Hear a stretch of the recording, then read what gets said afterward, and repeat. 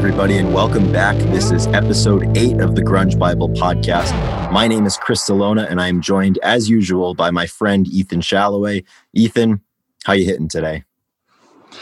Chris, we're doing okay. It is May 3rd, so this is recording the week of, and I'll be honest, I'm a little tired, brother. I feel like it's been a long December. It has been the longest of Decembers, and it's May. I don't know how it's already May, but man, I'm fucking tired. Dude, I'm so tired. Well, I do everything right, and I'm still tired. You try to dot all your I's and cross all your T's, get the sleep, try to eat well, avoid other things that are, going to be detrimental. But man, we've been running, pretty consistently for a while in our lives. I know you've been competing. Jackson Brown would say, running on empty. In 65, I was 17. But yeah, man, it's been it was a hectic month of April and May. I know I have a busy May. I know you do as well. So you've been on the road the past couple of weekends competing, correct? Yeah. So, you guys know a little bit about us, but I guess a little bit more insight.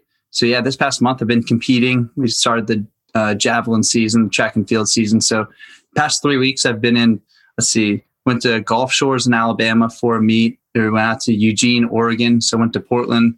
And then last week I just went to Lexington, Kentucky to my alma mater to compete.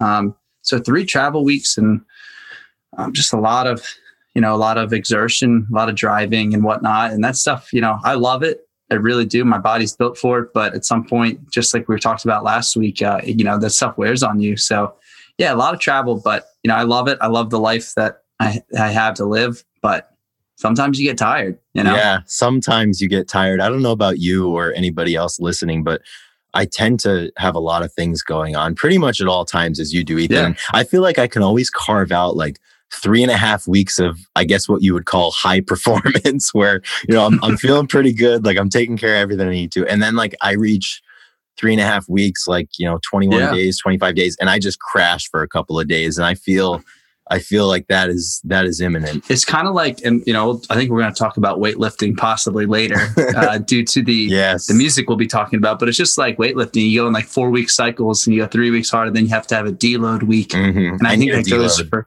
you need it. Yeah, you need it. You just moved, correct? I just moved. So everybody knows that the most draining thing in the world is packing your bags and having to move. So that absolutely sucks. Moving, cleaning your house, or just leaving wherever you're staying, and moving.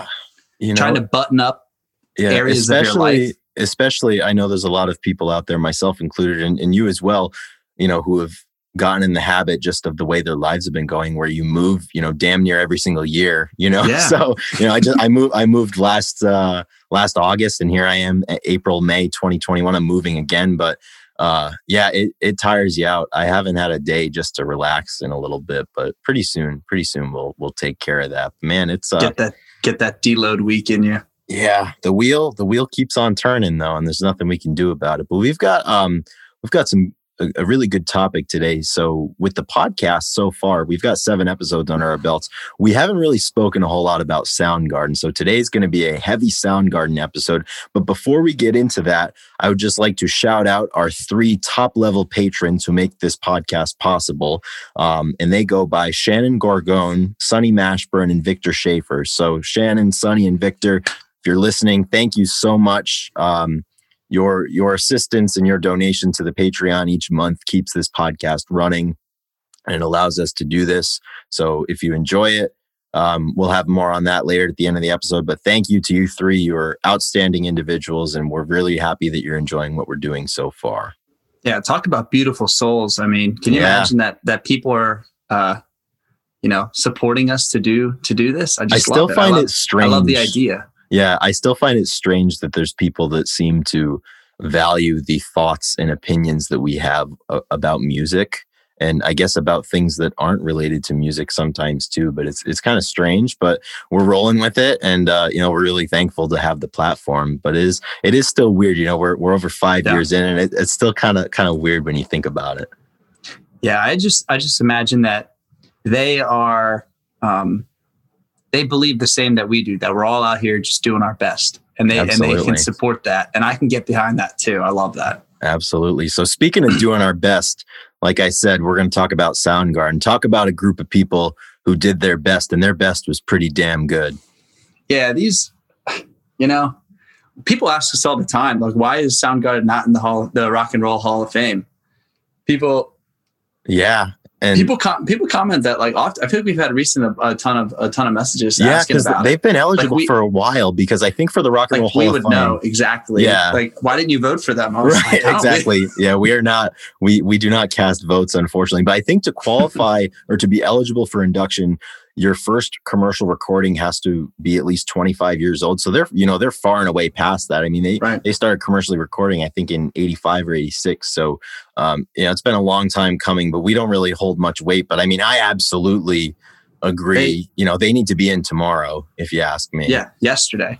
Yeah. Like I think that, like, their influence, and I mean, all the names of the people in the band. Like, it's just one of those things that people, obviously Chris Cornell, the way that they stick out in rock and roll. Well, I mean, they were there at the beginning too. If you think about it, I mean, if you think back to the Deep Six 100%. compilation tape that Sub Pop put out in the mid 1980s, I mean, they were on it along with Malfunction and a lot of different, Green River was on there, for example. I mean, those are the forefathers, and, Soundgarden was still there, and the career that they had, they obviously broke through in 91 to the mainstream with Bad Motor Finger, which we're going to talk a lot about. But I mean, talk about a band that, when I think of Soundgarden, I just think of music that makes me want to run through a brick wall. Yeah. Yeah. Oh yeah. Obviously, I don't know what exact, I think it's a combination of everything. You got Chris's voice, obviously, that's just unparalleled. It might be the most impressive voice in rock and roll, in my opinion. Certainly. Then you got Kim, the absolute axe master. Like, his guitar and the riffs that he puts down are just, they cut every song and beautifully. Oh my gosh. And it's crazy. Like, he can do it all too. The riffs that he comes up and he can shred too. He can absolutely shred. Like, I'm just thinking about the Super Unknown song, the solo that he has on there. It's just absolute shredding. And I think one thing about Soundgarden is that Chris Cornell was such an incredible vocalist and an amazing singer that I think it almost overshadows at times the musical skill that the other members of the band had. I mean, Ben Shepherd on the bass and Matt Cameron, for example. Ben's amazing. Ben is incredible. I mean, the way he holds his bass down at his fucking ankles and he's just hammering that thing. The energy. And, yes. Yeah. And he might, and Matt Cameron is, I mean, an absolute trooper when it comes to, like, being a backbone to songs and stuff. And the way that he, like, commands and for stuff. multiple different groups and across like 35 years. And I think with Matt, for example, recently, like a lot of if you talk to Pearl Jam fans about Matt Cameron versus if you talk to Soundgarden fans about Matt Cameron, you get two different responses, because Pearl Jam fans, they're like, oh, Matt Cameron ruins every song. Like, we need Dave Abbruzzese back. But Matt Cameron is a hell of a drummer, and he's so versatile, I totally agree. I think that he is, he's just a pillar. I feel like he's a pillar in the drum world. He's done so much. And I think a really good reading on, like, how good the musicians are their live performances. 100%. And Soundgarden has, like, there's, everybody can picture certain, especially if you've been there, they picture certain performances and songs. But the videos you've watched, I've probably watched the most live performances from Soundgarden, or at least like full concerts. Like, I mean, like, as far as Lollapalooza, like 92, like, I've watched the whole thing. Yeah, exactly. Many times. Like, I've gone straight through it, and every song is killer. Everything is good. I feel like they just hit all the time, and you can't do that when the whole band's not on the same page. And those guys, I feel like those guys just crush. Exactly. And I feel like with Soundgarden, obviously the four individuals that we just mentioned, but even back to the early days, like Hiro Yamamoto, the first bassist, for example, who was a founding member of Soundgarden. And then you had Jason Everman in there for a little bit as well, who was also in Nirvana for a little bit. I just feel that all of the musicians that have ever been in Soundgarden have kind of all fit so cohesively for what they were trying to accomplish at the time. Because if you think about Soundgarden, their sound evolved a lot. You know, in the early 80s, they kind of had like a little dash of glam, little dash of metal. And, you know, before grunge really existed, you know, I mean, if you're thinking about something like Ultra Mega OK or Louder Than Love, like those records were, you know, so different from Bad Motorfinger and Super Unknown, which were to come in the 90s. But I mean, you talk about a band that collectively can wear so many different hats, and the musicians in those bands that can wear so many different hats as well. I mean, you just think of all the different projects they've all been a part of. But I think, you know, when I think of Soundgarden, you have to think of Chris, you know, Chris's voice and his ability there. It's, I mean, some of those performances and some of those studio recordings are just absolutely out of this world. It's almost like he was recording just to show off and be like, yeah, my voice is that good. Like if you think about a song like Beyond the Wheel, how does a human being sound like that? I don't know. I really don't know. I mean, I've tried to sing in the mirror a few times. Oh, absolutely. I've tried to sing, and I physically, like, I don't know how you can train a voice. It's so weird to me. Like, I know you can practice, like, you know, other instruments, but the vocal cords are like, it's an instrument as well. And as far as like training that, I don't know you have to be born with this, and he is clearly like, I don't know. I feel like he just had it. He just, you know, he's always had it, and there's nothing we can do about it. Yeah, he had like a gift. No, exactly. Like, I mean, how many times? I mean, Soundgarden will come on the radio, or like my personal favorite, whenever Hunger Strike comes on. Like if you're with a buddy and like you're drinking or whatever, and you know one of you takes Ed's part and one of you takes Chris's part. Yeah. Like, yeah, I can't. I've tried. I will still try, but you can't do Chris's part any sort of justice. And his voice was so unique, almost kind of like, I think of, you know, the two of the more unique voices to come out of that era. Obviously, Lane Staley, I would say, is in that conversation as well with Chris. Just the unique aspects to their voice and their phrasing, and you know, certainly their abilities as writers. But do you have a Soundgarden album that is like your quintessential? If I want to listen to Soundgarden, this is the album I'm going to pick. I do. I absolutely do. I think. I mean, I was looking like that 5-year stretch that they had from like starting with. Or 89, Louder Than Love, but then because that one has like some really good songs on there. Oh, absolutely. Like, I mean, I love Gun. Gun is one of my favorite songs, probably by them. Just and obviously Loud Love too. Yep, Loud Love, and then Big Dumb Sex is on that one. That's a great song. And like, so that's I don't know. I was looking through the albums and I was just like, man, there are like 6 like really. I mean, all their songs are good, but every album has like 6 or 7 like super popular, or like just well-known songs. Well, they have they have like 6 or 7 songs on every single album that if you put that song on anybody else's album or anybody else's career, that would be the best song that they ever created, you know? And they've got like their albums are just filled with them. I mean, their B-sides are filled with songs that if somebody else had written it and released it, it would be their magnum opus of their entire career. I mean, which is unbelievable. And I think particularly, you know, you mentioned Louder Than Love. I think when you fast forward to 91 with Bad Motorfinger, I mean, that album is front to back, just absolute world destroyers.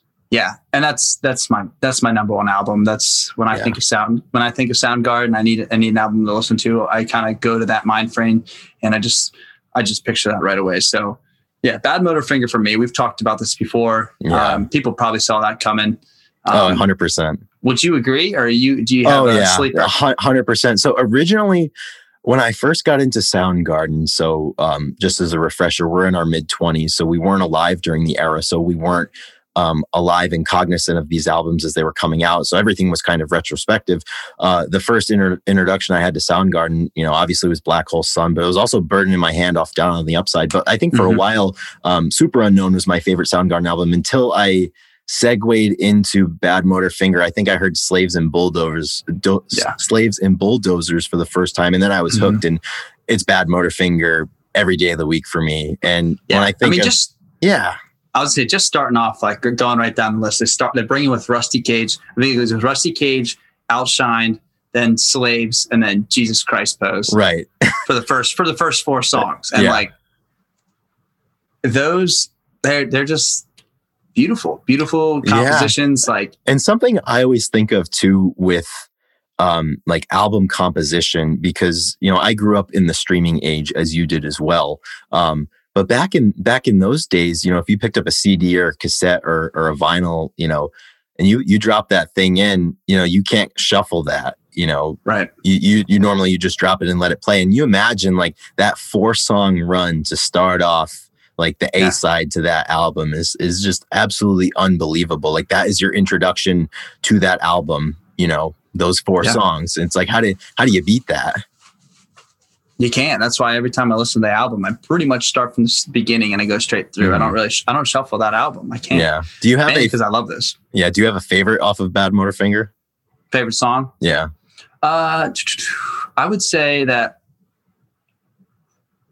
I really do love Slaves and Bulldozers. Yeah. I do love Searching with my good eye closed is really good. That's my favorite. Is it? 100%. Yeah. They're all really good. I think Slaves and Bulldozers though has a special.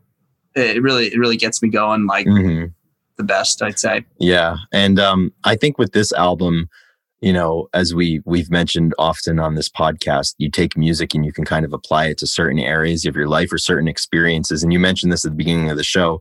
We were both college athletes. You still train post-collegiately. I train just for different things. But when I think of Bad Motorfinger, I think of weightlifting. I think of training for my sport, track and field in college, and now just training to train. And I have a few songs that I will always go to if I'm trying to hit like a max back squat or a deadlift or something. Yeah. And it's like War Pigs by Black Sabbath is always on there. But then it's like War Pigs by Black Sabbath and then the entirety of Bad Motorfinger, right. Like all of those songs. And, if you're listening out there and you're, athletically inclined at all, or, you want something to raise the heart rate a little bit, exactly what we're talking about here. I mean, those songs just channel so much intensity. And it's just unbelievable.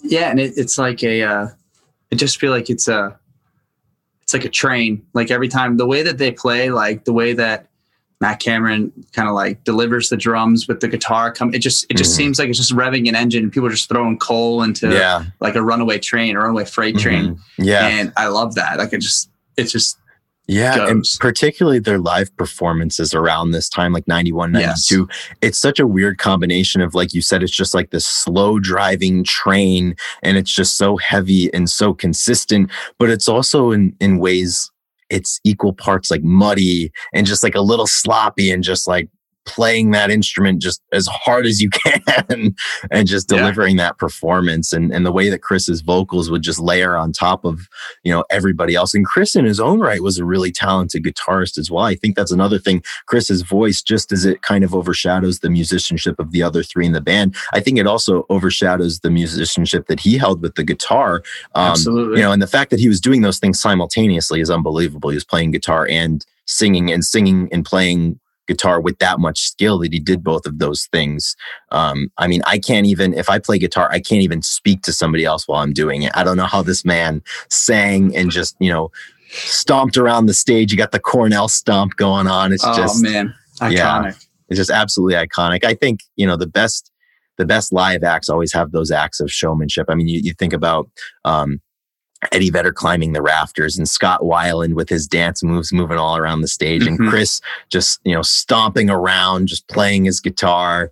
And, you have Ben just like bumping into everything on the stage, like not even looking up, just like rolling around with his bass going everywhere. Yeah. And then Kim just standing there like a statue, just tearing into his guitar. And then Matt, on the drums. I mean, they were a special group, and I'll always be really, really sad that I was never able to see them live. Well, I was about to say, I would probably, I mean, this has a lot of factors, but if I were to pick a band that I wanted to see live for the energy that they brought, now of course, like Alice in Chains and Nirvana, I would want to see live for different reasons, though. For different reasons, but I think that Soundgarden in '92 would be, I think the Lollapalooza was the perfect concert to be at. So if you guys were at that concert, I saw some comments on the YouTube, on the video and stuff. People were kind of rehashing like their experience there, and it might be the perfect concert of the era. I mean, it looks,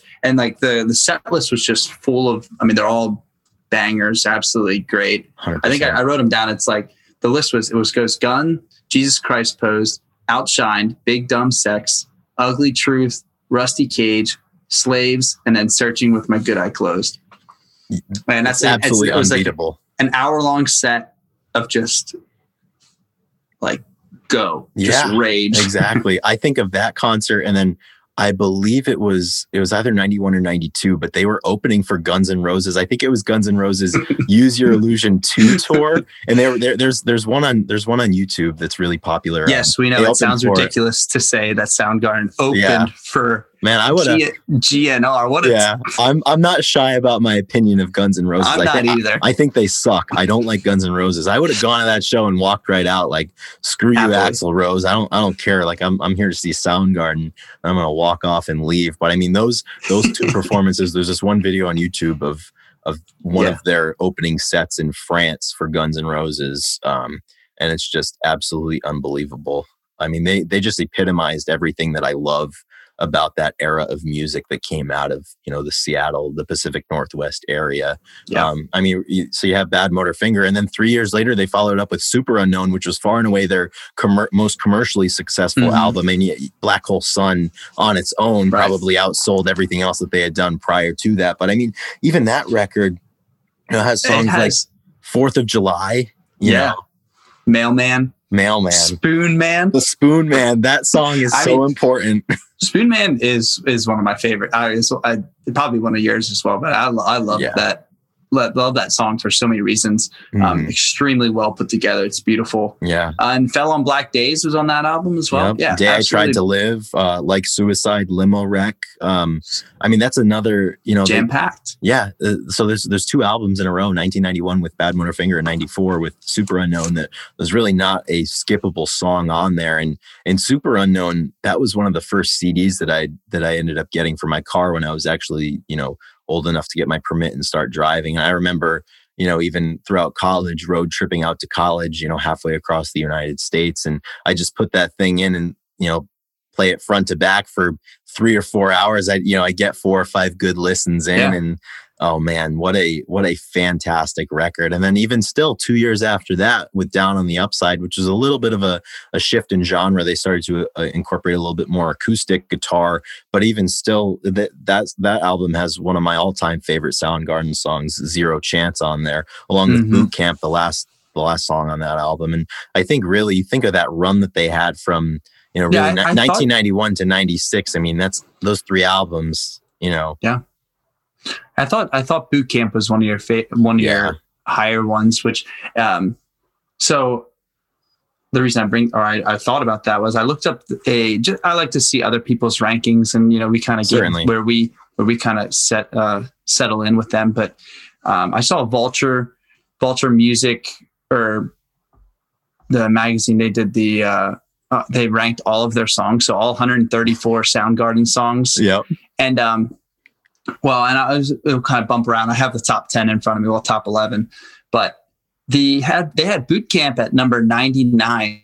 Really? Out of 134. That far. I'm kind of insulted. Yeah. I was like, and they have little write-ups on everything, which is kind of cool. But, I thought that was interesting because I know that it was one of your, I don't know, highly listened songs. So how does that make you feel that you, does that mean that you have a better understanding of this song? Or it means I have shitty taste. I don't know. Do you have shitty taste? Or it's one or the other. It's me or Vulture. Do you know something that we don't know about this song? I certainly don't, because I don't know much, but I will say I'm definitely biased towards lyrics when I evaluate songs and when I kind of decide what I like and what I don't like. In Boot Camp, for example, some of the lyrics on there is just, same thing with Zero Chance, which is, one of my favorite Soundgarden songs and my favorite off of that record. Just the lyrics in there, and Boot Camp ends with something to the effect of, there must be something else. There must be something good far away from here. And he just says far away a few times. And just like, I don't know. I think there was one point where I heard that song at the right time where that type of lyricism and that type of picture, struck a chord with me at the time. And then I've just felt strongly about the song ever since. But I mean, yeah, I don't know. Maybe the song ranker at Vulture doesn't feel the same way, but that's my personal experience with it. But I'm a big boot camp guy. They put Zero Chance at number 89. Just what the hell? That's a top 15 song, man, for Soundgarden. It says I'm insulted.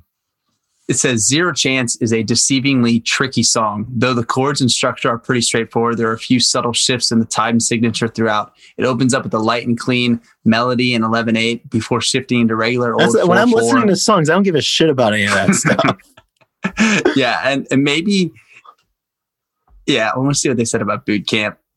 Oh, they probably talked about time signatures. No, they just said it's a full minute of hazy wah wah guitar flutters and choppy half buried chatter before Cornell even sings a word. I think, and it says very trippy and absolutely psychedelic imagery. Yeah, there's a time and place for that. Yeah. Okay, so I'll give you I do like their top 10. Yeah, let's hear it. Well, how do you want me to do it? Do you want me to start with 10? We'll start with 11. Yeah, we'll start with 11 and work our way on up to 1. Yeah, and I think it's pretty good. I like, and maybe we can read a few of the excerpts. Yeah. So 11, I was going to do top 10, but 11 can't be left out because I love this song, and it's Jesus Christ Pose. Jesus Christ Pose. Absolutely. So, I mean, yeah. What about that song do you? I don't know why that. I mean, actually, I do know why. So we had our good friend Chris Cafaro.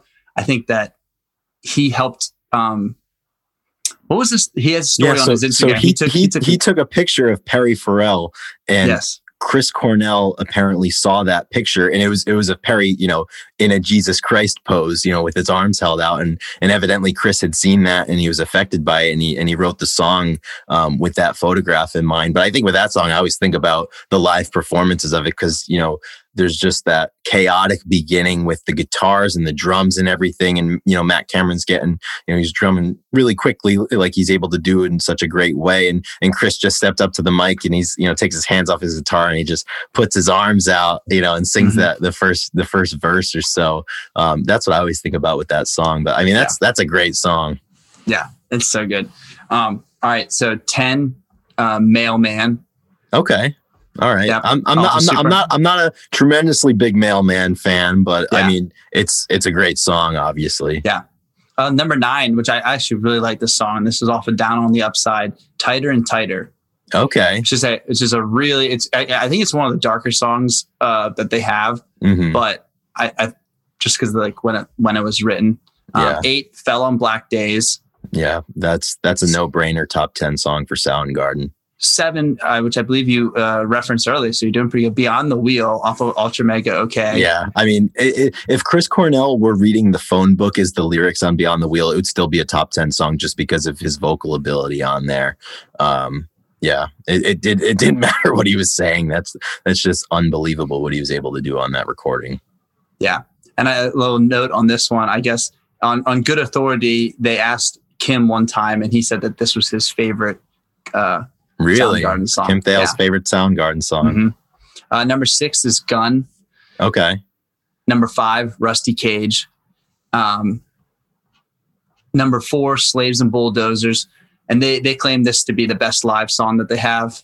I could definitely see that contention there. I mean, just the way that they break that song down, and for a while, like nothing's really going on except like Matt intermittently drumming and Ben, hitting the bass line, and then they come back and explode into the end of that song. I mean, that was an impressive live performance that they would give for that. So we got top 3. So the real question is Black Hole Sun number 1 or is it number 2? I don't think you can give it the top slot. I don't know. It's the same thing for Black Hole Sun to me for Soundgarden is the same thing as Teen Spirit for me to Nirvana. Like it's just so like omnipresent that it's kind of hard to actually really understand how good of a song it is. Yeah. But yeah. And I think that's one thing that I think it's a disadvantage that we didn't grow up during the time, obviously. Right. Yeah. Like we never knew a time where Black Hole Sun was a new song. Yeah. Cause you can imagine the effects. You can, parallel it to a song that I like. All right, I really like 21 Pilots for a while. Okay. I still do, but I've kind of grown. It's just a little bit different, but I like them because I was with them when they broke.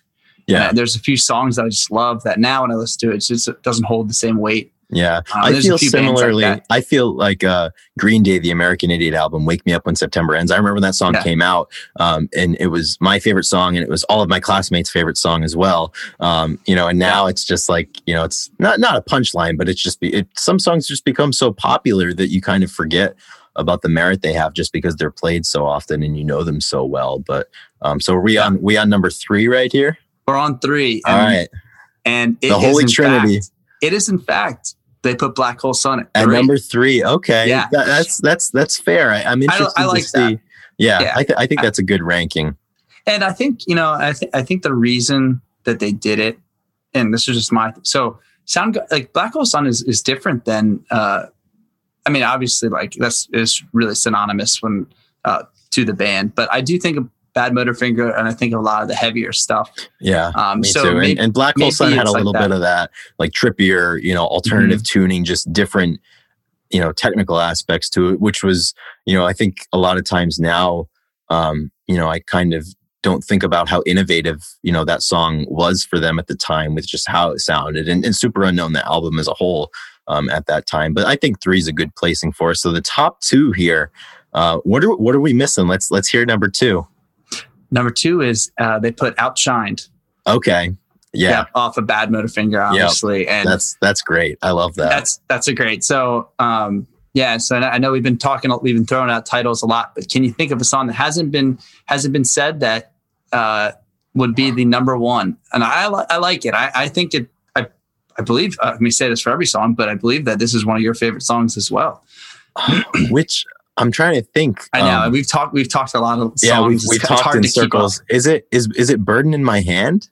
No, that was around like 13 to 15. Okay. I think it was. And then I know it's probably not The Day I Tried to Live, but I love that song. About the same. What song's number 1 then, according to Vulture?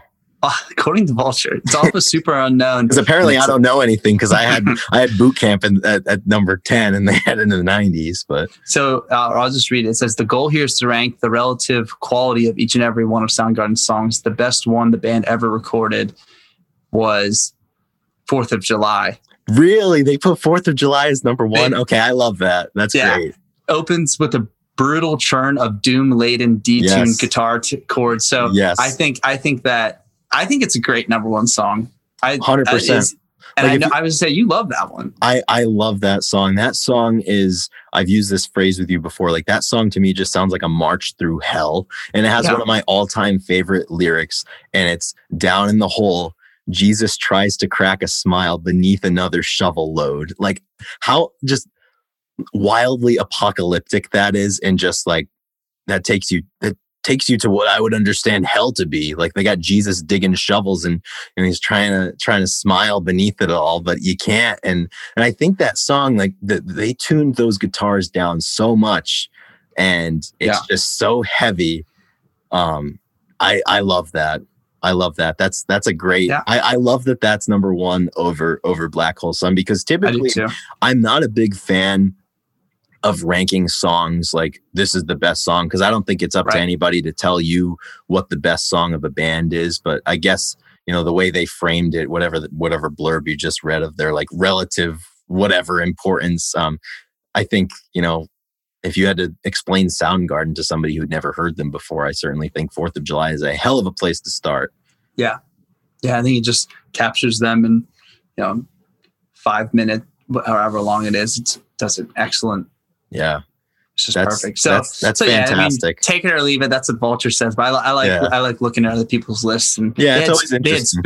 They had Spoon Man at 13. Okay, yeah. So just outside of the top 10. That's we like Spoon Man. Spoon Man's an important song, as we've said before. But yeah, it's always interesting to see how different people rank songs, and I'd be really interested to hear what the band the people in the band were to think about like what their favorites were, what their best songs, in their opinion were, because I mean, nobody knows the music better than them. Those are about the only people that, if they were to rank the songs, that I would give credence to their ranking. Like these people at Vulture, I don't know what they know that I don't, because apparently Boot Camp is a shitty song, but I guess that we're breaking even though, because they put 4th of July at number 1.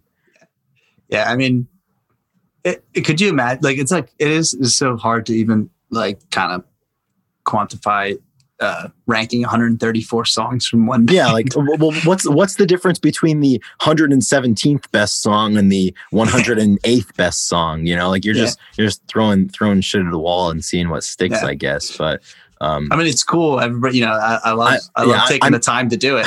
I'm glad they did it, because that is not a job for us. I could not imagine sitting down. I mean, you think of a band like Pearl Jam. I think they have 10 studio albums trying to rank all of those songs. Like, no thanks. That's not a job for me. So I hope everybody knows that they can never expect that type of thing from us. It's just not going to happen. We'll do like top 3s maybe. Yeah, top 2.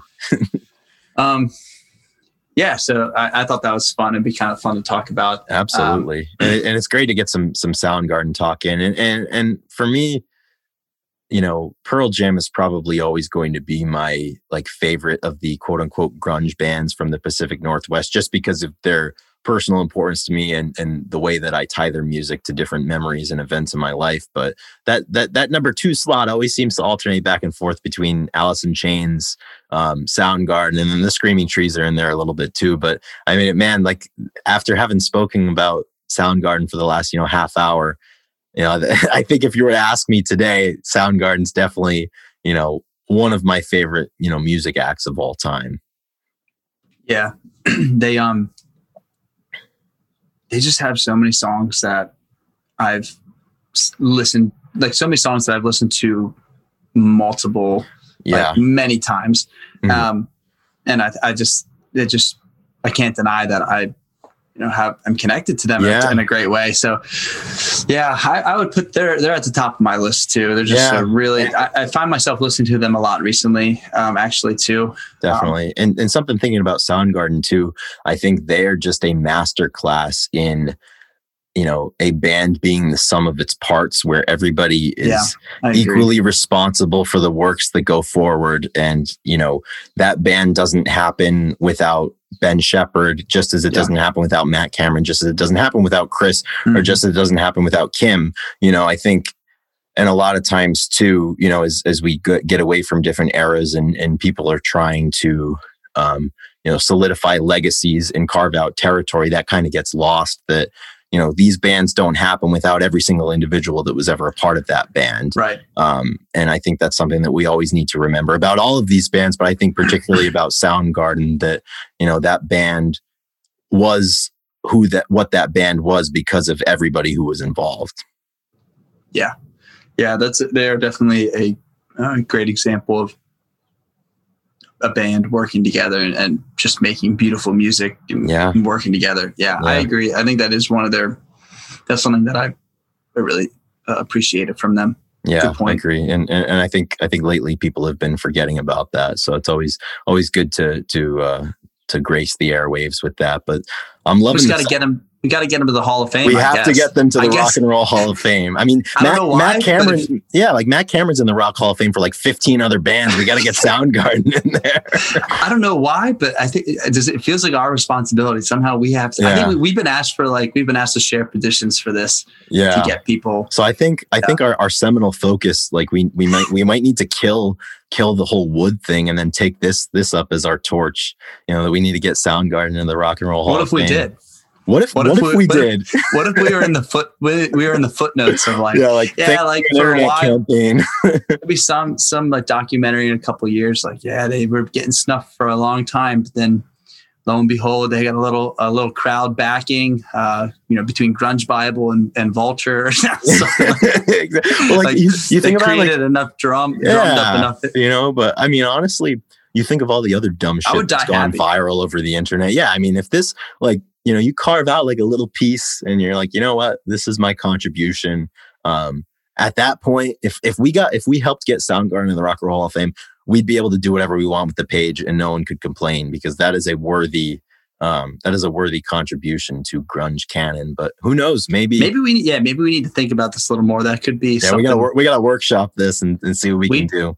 Yeah, we die happy with that one. Yeah, absolutely. So I think that's going to be our initiative. Is get Soundgarden into the Rock and Roll Hall of Fame, because we definitely have no ability to actually impact that, but we'll see. No. Yeah. We will see. But I'm loving the Soundgarden talk. That was good. It's fun to think about, It is fun to think about if we were able to impact that. But let's move forward. Ethan, do you have a song of the week?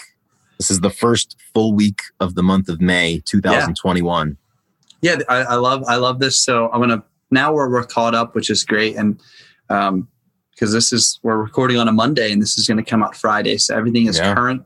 So it's actually what we're listening to right now. And I got a good one for you. I actually just posted on our story today. It is a friend of mine has a band back in Philly, and they've been following. We used to play shows around the same time when I was in high school, and they're my brother's age. But the band is Chestnut Grove, and they just released a single called "Ain't Got Nobody," and it's really I love it. I really do enjoy it. It's a lot of fun. They have this. There's James and Dee. There's two singers, a guy and a girl, and they switch back and forth. And one plays drums, the other sings, and then they'll actually go back and forth. And they both play drums and guitar. Mm-hmm. It's pretty cool. And they're a jam band. They have she has like some Janis Joplin, and he has like a lot of like Kings of Leon type voicing. And it's really jammy, but like pretty folky and just awesome. So shout out.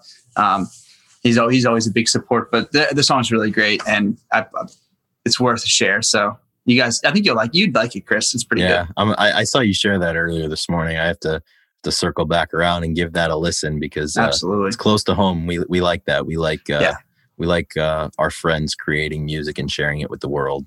So. How about you, Chris? Have you been listening to a lot of music this weekend? I have been listening to a lot of music this weekend. So, the last several weekends, I've been busting my ass trying to move. I just, for all intents and purposes, completed the move yesterday.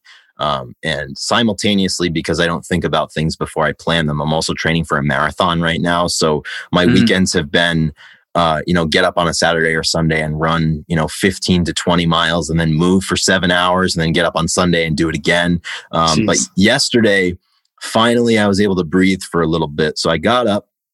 I did my long run on Saturday. So then the next day, Sunday, I woke up, went for like a nice little recovery run, got a couple miles in, came back. It was still kind of early. And I threw on a playlist, like one of those like stereotypical Spotify, like chill, like Sunday playlists or whatever. And I heard a song called Light of a Clear Blue Morning by Waxahachie.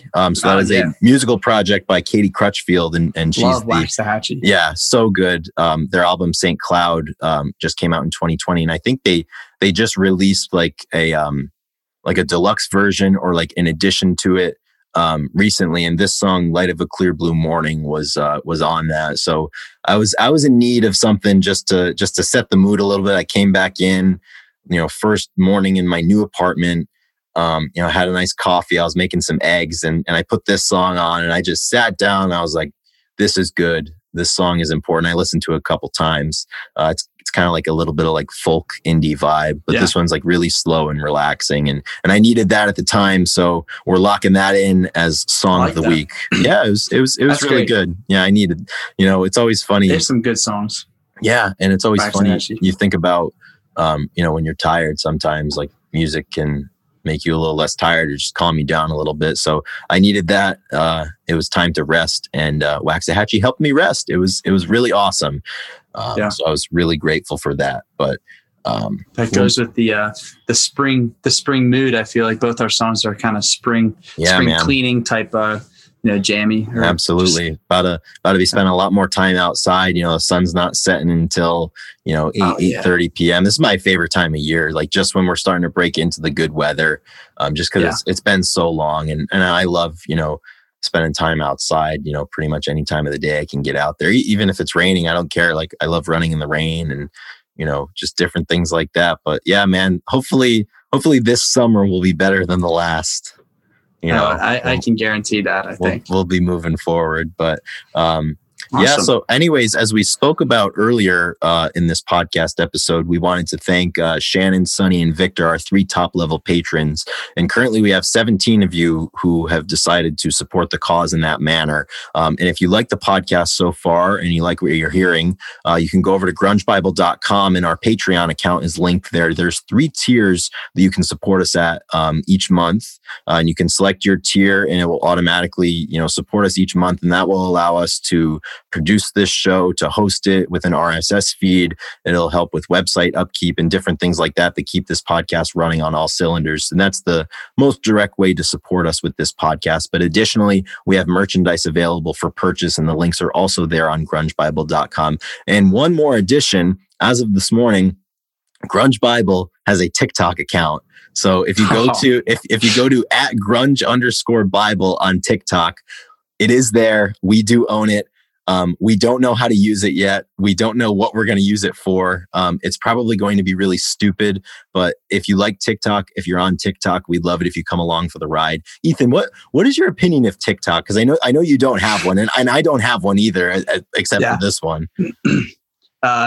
I'll just say that when you texted me and you said that we made a TikTok, I was like, I was like, what? Why did we do this? Yeah, I was like, oh my gosh, Chris, you're trying to kill me. Yeah, no, I'm just kidding. I just my opinion is, yeah, it's clearly influential and clearly really big. I can't introduce another social media, so I've been staying away as long as I can. But yeah, there's not a lot of room. There's not a lot of room at the inn in terms of social media, because we have our personal accounts. We have Grunge Bible. We have Porch Radio. You have the USA Javelin Project account. Mm-hmm. I work with social media as my full-time day job. Yes. It's like my entire life is social media. I just want to break my phone. I know four times a day. I just want to throw it against the wall. It's so draining sometimes. Yeah. I pretty much, I phased out of Facebook a few years ago because I just couldn't. I could only do one. Instagram. Much. Yeah, it's tough. Yeah. So, but TikTok, of course, we'll see, Yeah, it is a little intriguing. I feel like I could get stuck on it. That's why I've stayed away. So, absolutely. Who knows? Yeah, we've both been known to get stuck in the time-space continuum of social media. That's something I certainly struggle with, is unplugging. I've gotten good at the end of the day, like when it's time to go to bed, putting the phone away. But during the day, man, it's hard. And like people are texting you, and like you're trying to make lunch or something, and like just like, what, that can wait. But hopefully that's something this year I'd like to get a little better at, is just being able to put the phone down and unplug. But I guess that's going to be harder now because Grunge Bible is on TikTok. What's next? Are we gonna go back to MySpace, or are we gonna? Dude, I think we could get a pretty good following on MySpace. We should release our podcasts exclusively on Napster. I don't think Napster exists anymore, but we got to bring that back and be like, you know what, Spotify, Apple Music, YouTube, like y'all had a good run, but we're Napster guys. I think that'll be. But honestly, I'm praying to God that no other social media forms come along, because I really can't do many more. No, it's what's the other one? I thought there was something else that like it was like, should we do it? No, we can't do it. I thought there was something else. Probably, but thankfully we didn't do it. So keep your eyes peeled for some riveting content from the Grunge Bible guys over on TikTok. We'll see what happens there, but I believe that will do it for episode 8 of the Grunge Bible podcast. Ethan, I had a great time sitting down talking some Soundgarden. It was good stuff. One more shout out. Well, 2 more actually. Shout out to Drew McFadden for doing our engineering and producing and giving us a great intro. Always want to thank him. And then lastly, I want to shout out you, Chris. You guys don't realize, man, Chris is an absolute workhorse over here at Grunge Bible. Oh, man. I love giving him the recognition when I can. You do a great job. You're really good at this. Like you said, the social media wears on you, but you have a way of just kind of trudging through and always getting the job done. And this thing could not roll without you. And you know that, I know that, but the people need to as well. So Chris, I we're really thankful much. for you. You're our biggest sponsor. Oh man.